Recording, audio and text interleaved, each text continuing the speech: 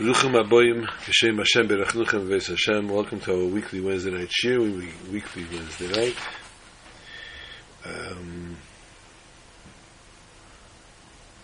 If you're listening to the recording, it doesn't matter to you that we recorded a few hours earlier than usual.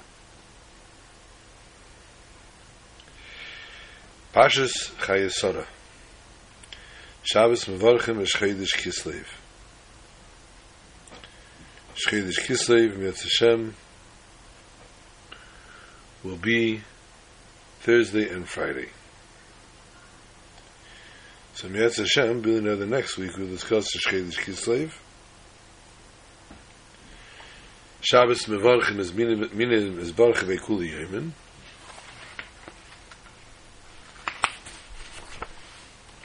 All days of the week are blessed from Shabbos. Therefore, we need to take a life lesson every Shabbos from our Parsha Shavua, which is Teda Lashon Heirah lessons.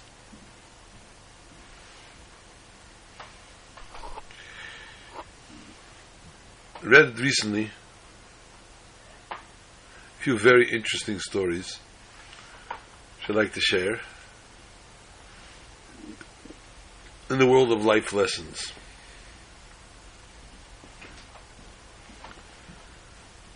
This young lady got married, Baruch Hashem, to a fine young man.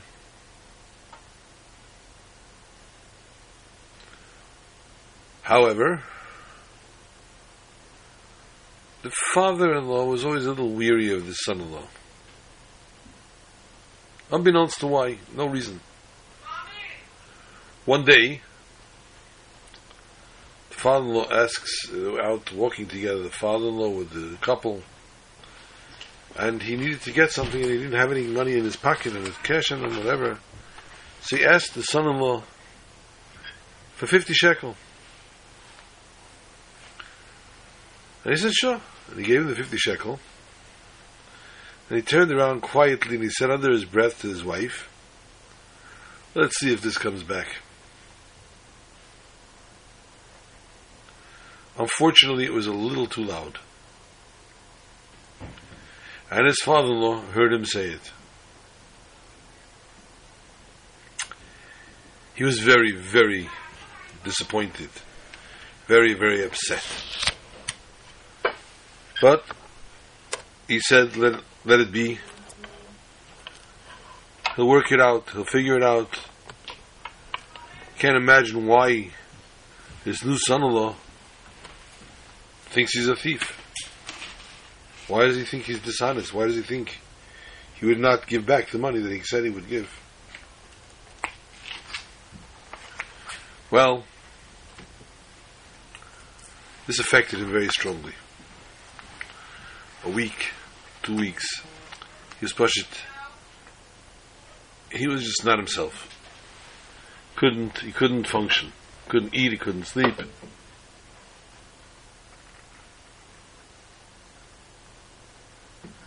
Finally, he asked his daughter, why did he say that? Did he hear that I'm a ganef? Did he hear that I'm not honest? Why would he say, let's see if it comes back? The daughter immediately started to laugh hysterically. And she says, Tata, he has a little bit of a shtick. His shtick that he has, excuse me, he writes his name on all the bills that he gets. He gets a dollar bill, 5, 10, shekel, whatever it is, he writes his name on it. And he waits to see when it will come back, when it will go into circulation, and to see if this will ever return to him. A shtick. So when he gave you the 50 shekel, he said, let's see if it'll come back. He meant when it will return to him in the circulation. He had no meaning, no intention, chas v'shalom, insulting you or not believing in you, etc.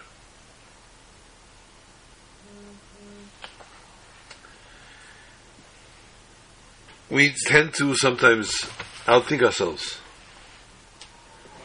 And by doing that, we jump to conclusions. Some people, unfortunately, the only exercise they have is jumping to conclusions.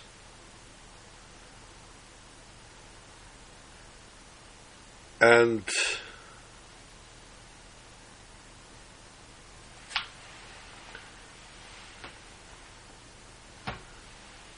we don't give benefit of the doubt to where it needs to be given. And it's an important lesson to each and every one of us, and a lesson as to how one needs to lead their life on a daily basis. And hence, we find in this very parsha the lesson, the message twice. Once from Sarah and once from Avraham Avinu. Now we've spoken many times about Chayei Sarah, the passing of Sarah. Although it's Chayei means the life of Sarah, but it's reflecting on her passing. Why did this freeze?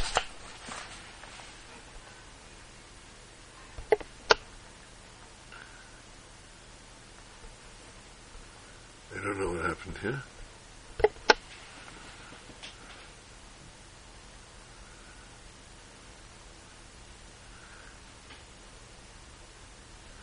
And we see how Sarah Imenu lived her life. We're also going to mention in this very parsha about Avraham Avinu and how he lived his life.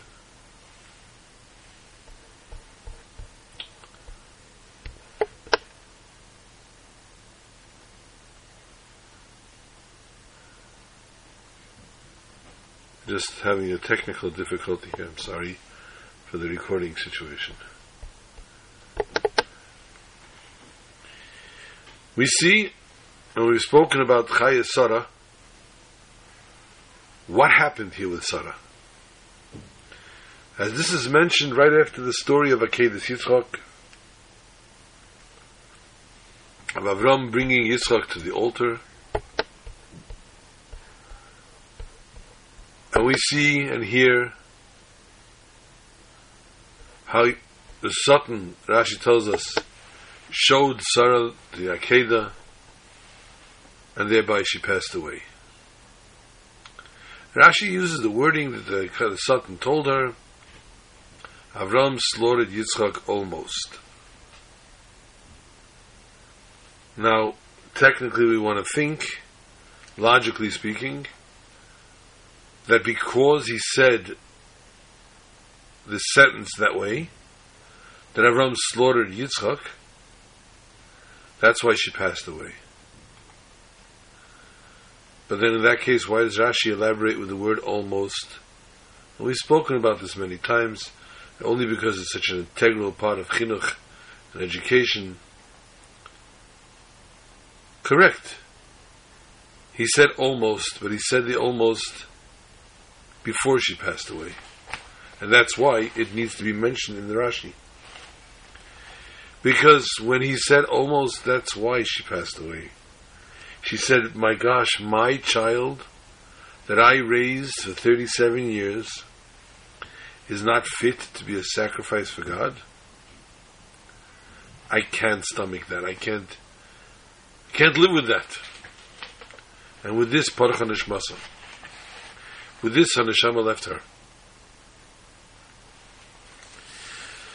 So the Torah tells us about Sarah in this parsha. Vayu Chayei Sarah was the life of Sarah. Meya Shana, 100 years, Esrim Shana, 20 years, Sheva Shanim, and 7 years. Then the pasuk goes on to say again, Shnei Chayei Sarah, the years of the life of Sarah. 127 years. we find that number 127 mentioned again in history of Judaism in the story of Purim.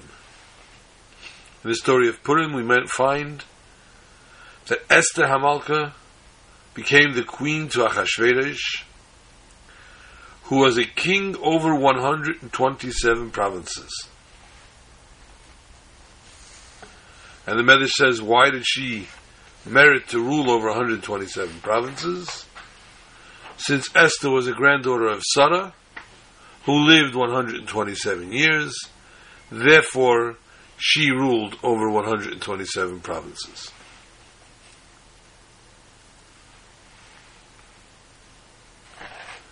Now, obviously, the correlation between the two, between Sarah and Esther Hamalka, Sarah Imenu, is not just a numeric parallel. The numbers of Sarah's life matching, and therefore indicating the Purim, the miracle of Purim, but rather the life of Sarah and the miracle of Purim have something else in common. A big problem with the computer today. Rashi's interpretation, when it says in the pasuk Shnei Chai Sarah, the years of life of Sarah, he says there seems to be something here, a commonality between Sarah and the miracle of Purim. Because Rashi wonders, if it says already that she lived for 127 years, why is it necessary to recap these were the years of the life of Sarah? And he concludes, this phrase comes to tell us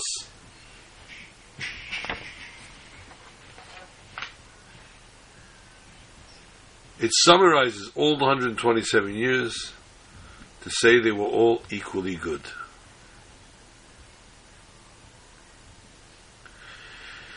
Later, when we encounter the number 127 in the book of Esther, so the Medrash understands that this serves to draw attention to Sarah's life.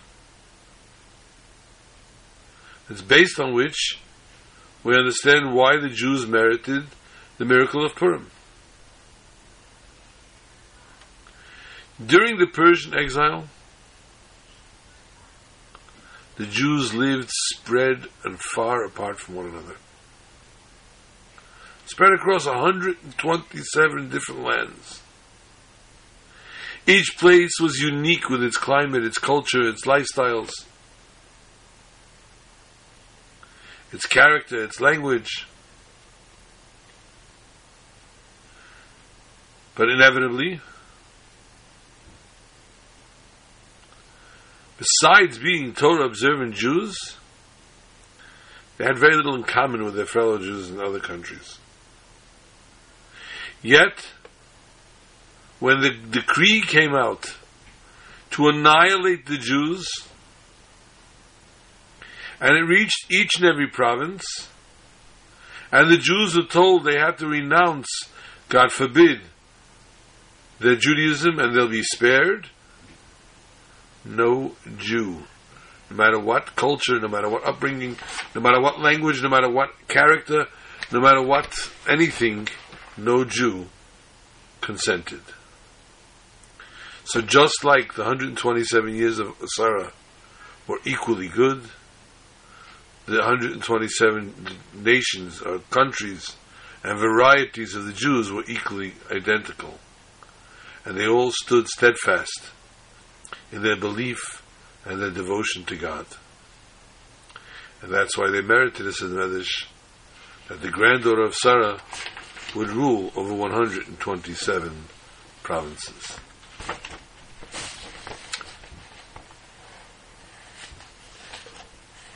But you know what? It's a little awkward to say that. Her years were all good, really? Seriously? Sarah didn't, as we say in English, lek honik. She did not have an easy life. Not by a long shot. I'm afraid the video is going to be awkward today. It's not cooperating properly. So I only can recommend that you listen to the audio, please, where you'll get all the things straight and not in bits and pieces as the video will be.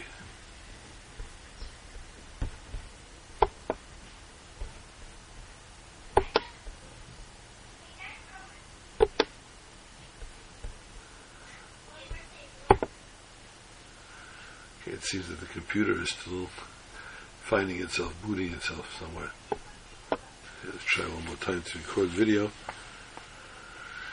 in yet another part. So how can we actually say, in essence, Sarah's life was all good, measuring all her years, and everything was good? We know only too well that Sarah suffered plenty. She was born and raised in one part of the world. She moved many times, spent the last half of her life in the land of Israel. She was taken captive twice, powerful kings who tried to marry her against her will. And the Pasuk still says, the life of Sarah, 100 years, 20 years, 7 years. These are the years of the life of Sarah. Rashi says, the years of the life of Sarah summarizes the 127 years of life, saying they were all equally good. Seriously, good? I don't know if I could say that. She endured. She endured plenty.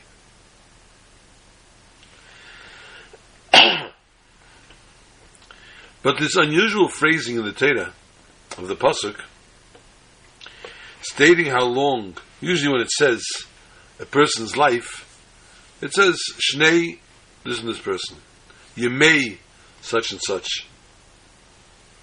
Or, this person had this and this many years. It's many, whatever it was.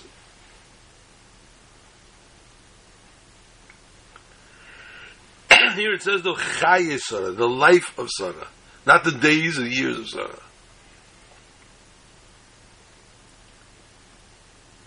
So the Torah's wording indicates, is telling us how many years Sarah lived, but also that the 127 years of Sarah's life were perfectly and equally filled with meaning and purpose, by which she defined true life, what she called living.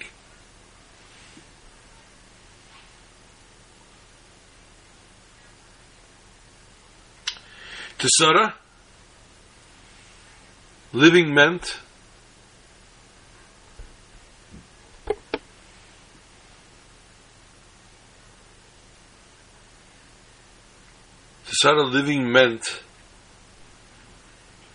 being in a vibrant relationship with God. First and foremost. How? Through mitzvahs. The mitzvahs that were entrusted to the Jewish woman. And our sages tell us that a cloud representing divine providence hovered over her tent constantly. She maintained the purity of her married life. The dough she prepared was blessed, the merit of separation of challah. Her Shabbos candles burned from Shabbos to Shabbos. Throughout the week, she lived with mitzvahs. This is what it was all about, Torah and mitzvahs. So the physical and emotional distress that Sarah experienced, it pained her, of course.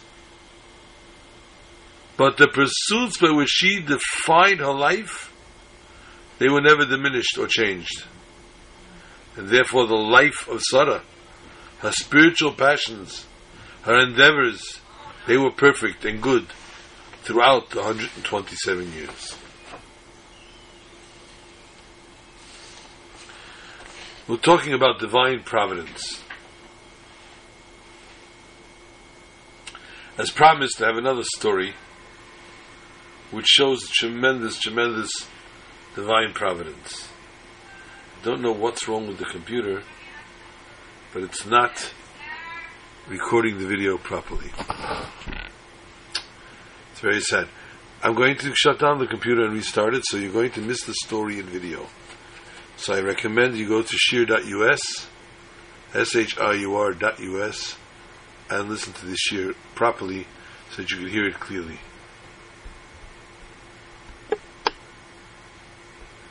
The story, the Chevra Kadisha, the burial society in Yerushalayim,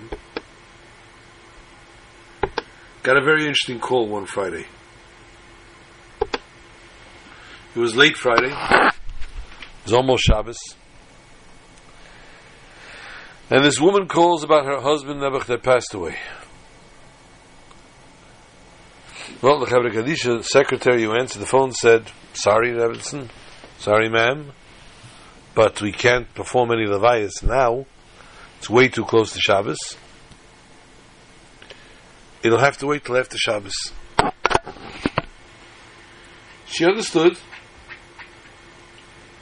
but she said, "I want you just to note that the nifter, my deceased husband,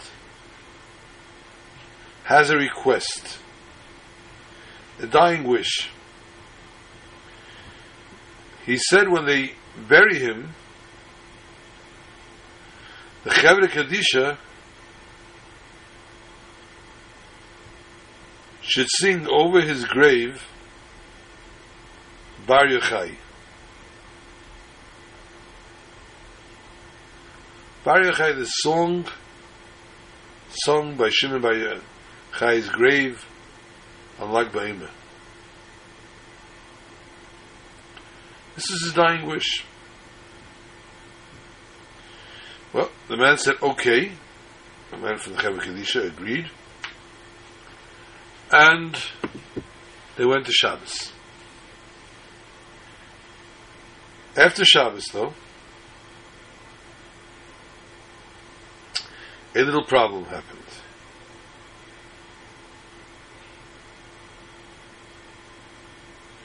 Over Shabbos, a very venerable rabbi passed away, and his funeral took precedence over the other fellow.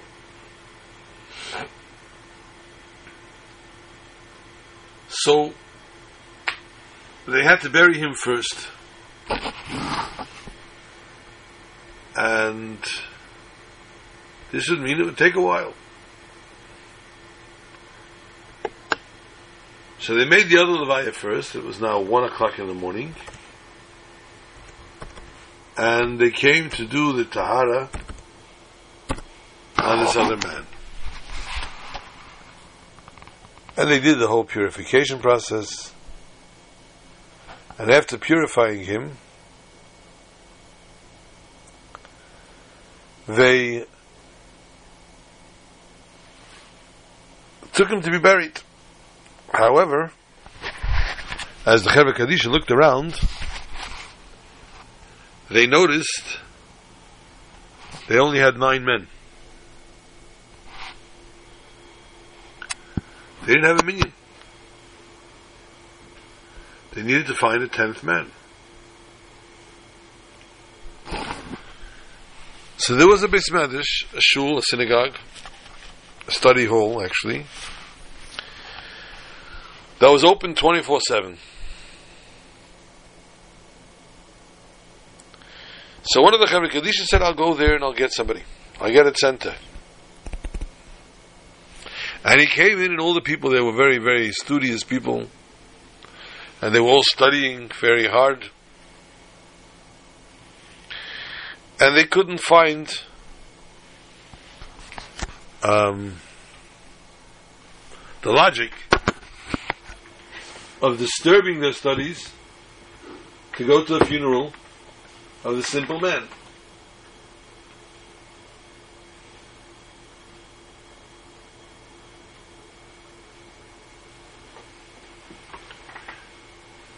And so, the man from the Chevra Kadisha was bouncing literally from one person to another until he came to a man who was sitting there, and the man said, "Listen, I have to give a shiur tomorrow morning. So I'm sitting here preparing for my shiur. It will be extremely difficult for me to walk away now, because simply I won't be able to give the shiur tomorrow if I don't prepare it. But I feel bad for you. I understand the dilemma here of a person being buried without a meaning, Chas Shalom. So if nobody else goes, Taka, I'll do it." So again, they went around the whole Beis Medrash, and again, nobody acquiesced. And they came back to this man that was going to give a shiur, the rabbi was going to give a shiur. And they told him, they have no other choice. Nobody else is available. Nobody else wants to be available. So the man said, "Okay." And he goes and he joins the Chevra Kadisha in the van. And he's still wearing his Shabbos clothes. They're all wearing their Shabbos clothes. And they go to do the Levaya. They finish the burial. And the man from the Chevra Kadisha says, problem. The man asked, the Nifter asked, that after he's buried, we should sing Bar Yochai. Does anybody have a siddur with the words to Bar Yochai? Unfortunately, the answer was no. Nobody had a siddur with the words to Bar Yochai. And what are we going to do? It's 2 o'clock in the morning. There are Har HaZeisim freezing. They said, "Okay, it's not going to work. It's not going to work. We're sorry. We apologize." Anybody know it maybe by heart? One guy said, "I probably know it by heart, but 2 o'clock in the morning, I have brain freeze. It's cold here." So,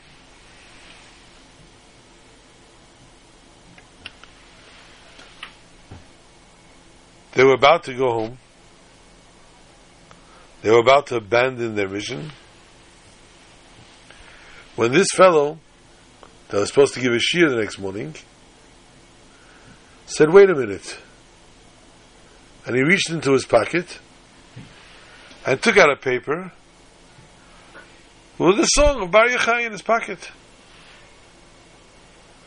And they were amazed. They were excited. And they sang the song Bar Yochai on the man's grave as per his wish, his dying wish. But then, as they were riding back from the cemetery, they asked him, "How did it come to be that you had the page of Bar Yochai in your pocket?" He says, "I'll tell you what happened. It's divine providence.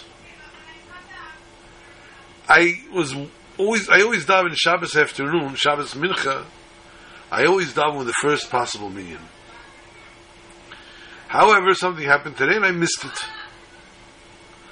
So I had to walk to what's called the Shtiblach to go find a minyan later. And I walked with my son. And we walked towards the Shtiblach and I saw this paper on the floor. So it's Shemus. It's a song of Bar Yochai, but it came out of a siddur. So I took it and I put it in my pocket. You're allowed to carry in Yerushalayim, the native. Everybody carries, almost everybody carries. And I took this paper in my pocket. And apparently, I forgot to take it out. I was going to put it in the shul, the Shemus, but I forgot. So it was still in my pocket.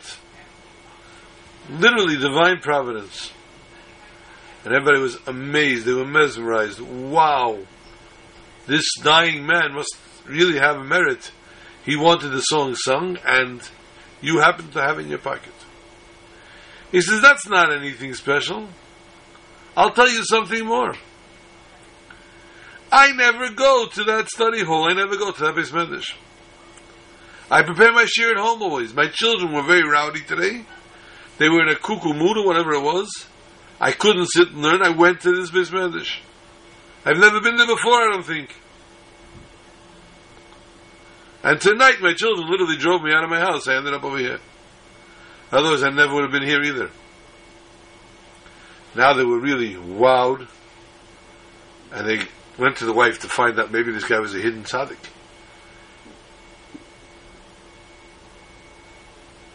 I found out he wasn't, but he had two customs. One, every Erev Chodesh he went without fail to Reb Shimon Bar Yochai's kever. And secondly, every Friday night before Kiddush, he sang the song of Bar Yochai. And therefore he had a very strong connection to it. And therefore Rabbi Shimon made sure that his dying wish of having the song sung by his grave was fulfilled.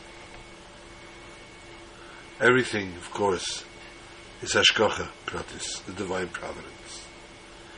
Avraham Zaken Baba Yamim. We spoke about Sarah now being equal. All her years were good because she only wanted one thing, which was to complete the ultimate mission, to serve God properly. And yet the Pasha tells us again, Avram Zaken Babayam. Avram was old, advanced in days. In English they say, duh. If he was old, he was advanced in days. Why repetition?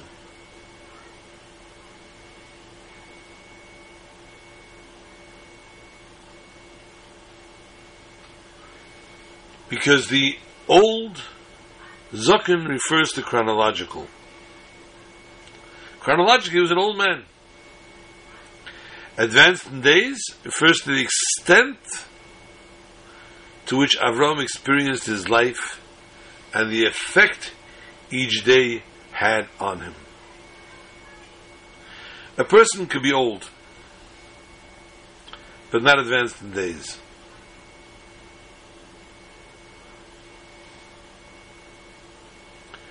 He sat through, he whittled his way through life. Things just passed him by. Nothing deeply affected him. Avram, however, was very affected and therefore advanced in days. He advanced and he entered and immersed himself in the happenings and changes of everyday life.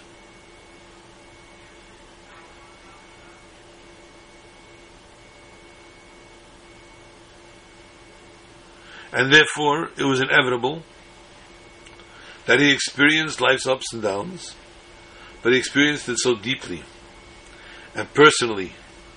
It took a physical toll on him. And this is what the Zohar says, advanced in days. It means Avram lacked none of his days. None of the days in this world did he lack. None of the days in this world did he pass up. He utilized every single day of his life, the service of God, in the words of the way the Zohar says. Avram passed from this world, and he rose and vested himself in his days. Each day was a garment, and he did not lack not even one of those precious garments. And just as Avram was advanced in days in the literal sense, having profoundly experienced all the events of his life physically, so had he experienced and fully lived the spiritual significance of every day. There had not been even one day in Avram's life during which he did not immerse himself in the spiritual calling of the moment. Whether it be a Shabbos, a Yom Tif, any given mitzvahs, Avram saw to it to devote and dedicate himself fully to the umpteenth level. And therefore Avram Zaken and Baba Yom, you have people, like we said before, we have sometimes today especially, teenagers that are 15 going on 40. And you have 90-year-olds that still have the brain of a 12-year-old.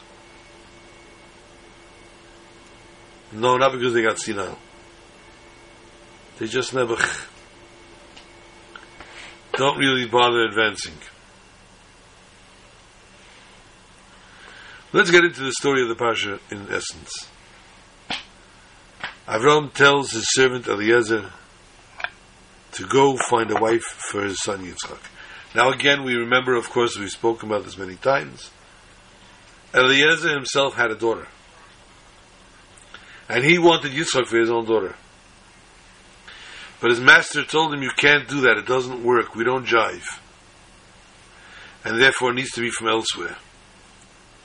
And Eliezer didn't say to his master, you know what, buddy? I'm out of here. My daughter's not good enough for you. Arrivederci. No. Eliezer stuck to it, and so much so that when Avram tells him, go get a wife for Yitzchak, he does it v'ne'emonis, full-heartedly. Avram sends Eliezer on this mission, and he prepares him. And the pasuk tells us, chapter 24, verse 10, Chav Daled pasuk Yud, Vayikach ha'eved asara gemalim migemalei adenov. The servant took 10 of his camels, a master's camels. Vayelech, and he went, v'chol tuv adenov biyodei. And his master's entire fortune was in his hand. Avram spared no expense to see to it that Yitzchak is married. Mind you, this is after the Akedah, where Yitzchak was 37 at the time, and this is 3 years later. He was a grown man. And Eliezer set off to find him a wife.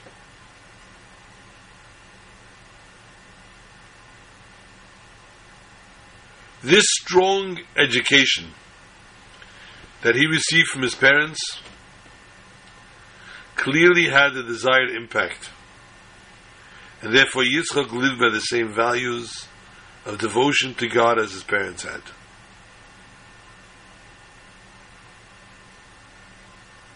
So we see actually by the Akedah Yitzchak. Yitzchak was an equal participant as Avram was. Avram was doing the slaughtering and Yitzchak was the sheep. But nonetheless, he went along 100% willingly.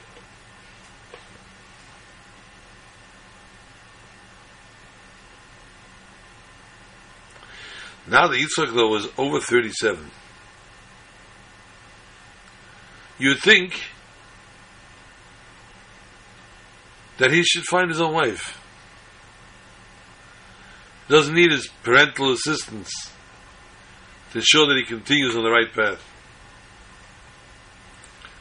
But good wasn't good enough for Avram.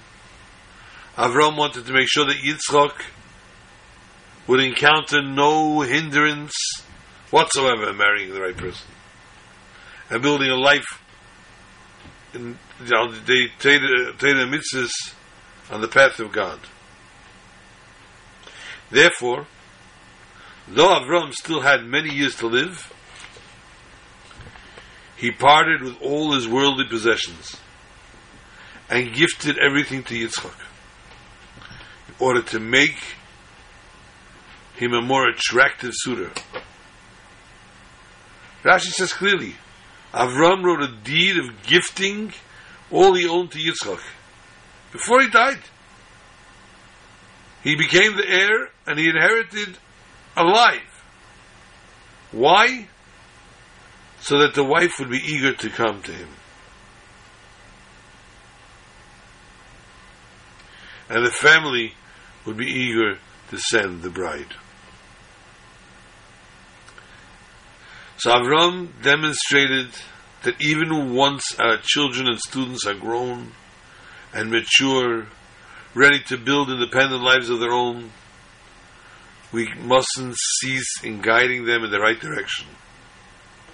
We must continue to guide them toward the proper path, even at the cost of tremendous personal sacrifice, thereby ensuring that they build their lives in accordance with the Torah's internal ways. And thereby he sent everything that he owned, sparing nothing.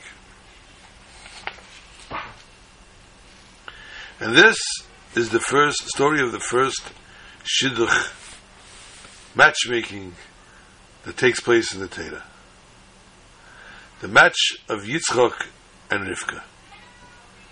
Eliezer, the servant of Avram, is sent to Aram Naharaim to find, and he finds Rivka.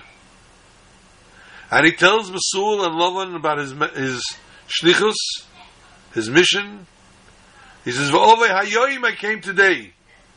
Rashi explains, "Hayoyim yatzasi, v'hayoyim bosi." I left today from my home, and I arrived today in your home. That's like when my son comes from New Zealand to New York. He has 2 Tuesdays or Wednesdays. Rashi says, though, from here we learn, shekoftzele haderech, he had what's called kvitzas haderech. We all know that HaKadosh Baruch Hu does not do miracles for nothing, for naught.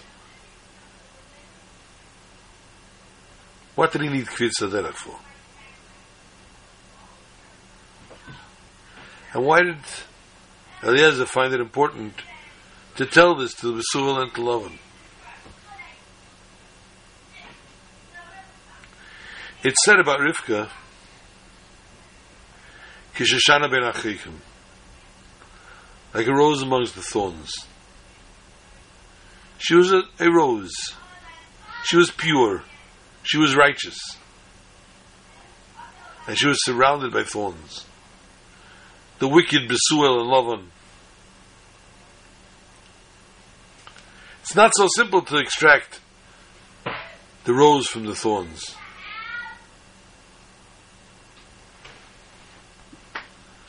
And in their merit, they pounded the way out. And the same way also,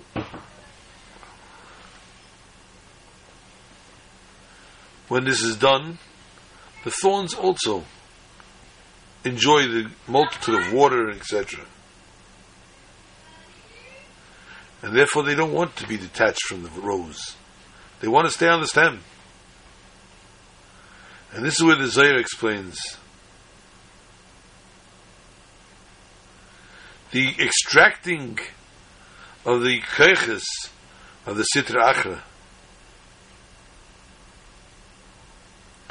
where he tries so strong to capture the highest and purest souls. The Sitra Achra knows, the other side knows, that this holding on to Kedusha guarantees also the existence, the perpetuation of even the evil. And therefore it's depending on the good. So it's not so easy for the neshamas to give it up. Besul and Lavan, they knew and they understood that Rivka was the source of all their blessings in their house. And they did not want to part with her. And this Rivka was only 3 years old.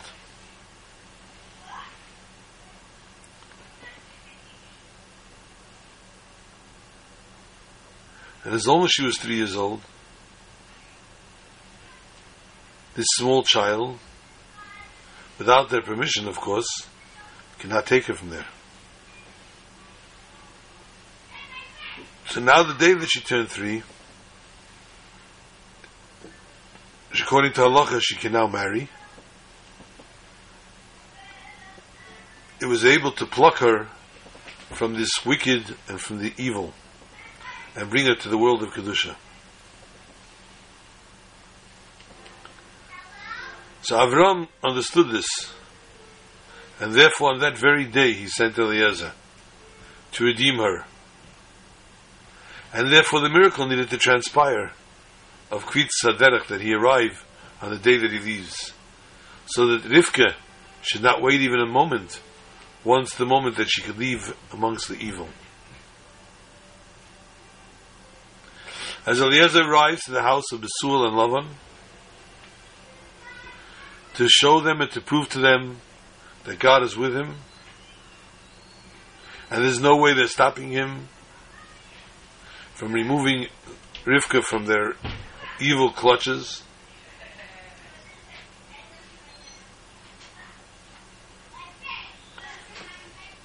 He knew they would try somewhat to stop him.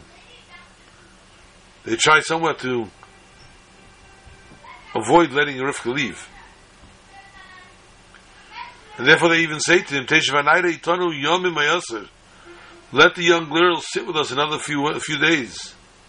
And he says, no, I came today because I needed to be here today, so that today she gets extracted. On stories of our forefathers it said,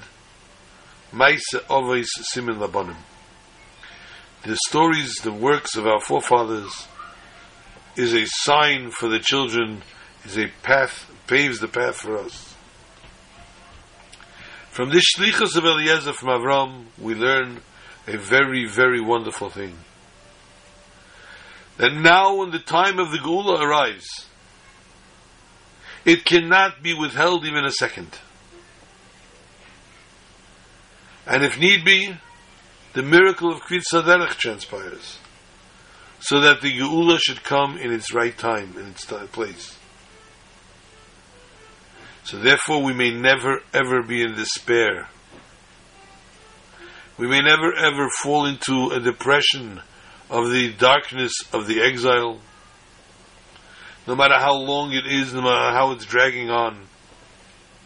Just like the redemption of Egypt, Bnei Yisrael left B'etzem Hayom Hazeh that very day, and HaKadosh Baruch Hu did not even hold them back, not even the wink of an eye. The same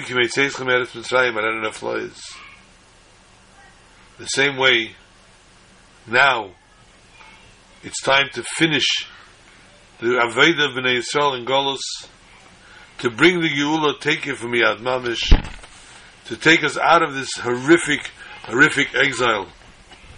And one of the worst parts of the exile that we are suffering today is unfortunately the crisis of Shidduchim. May Hashem send each and every one, each boy and each girl, their correct zivug, not through hardship, not through misunderstandings, not allowing people or thoughts or any kind of stumbling blocks to get in the way, and to hinder and to hold them back. No Jew will be left behind, no Jewess will be left behind, no child of marriageable age from 18 years and up should be left out of the system.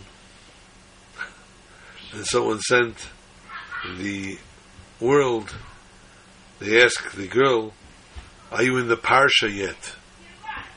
Which means the way of being in Shidduchim. So when Rivka says she's going to get married, father says, you're so young, you're only 3 years old. She says, but I'm in the Parsha. And therefore, we are all in the Parsha. And when we all be redeemed from any of our exiles, our personal exiles, may each and every one of us find peace and mind and tranquility. And may each and every one of us leave this very Golus tonight, and all of us that need, all those that need, should find their zivug, their husbands, their wives, their proper match, and they should live for many, many happy years together until Bias Geil Tzedek, until Bias Mashiach Tzidkenu B'Karev Mamish, tonight, and we all go to Yerushalayim Ir HaKodesh. Shabbat Shalom.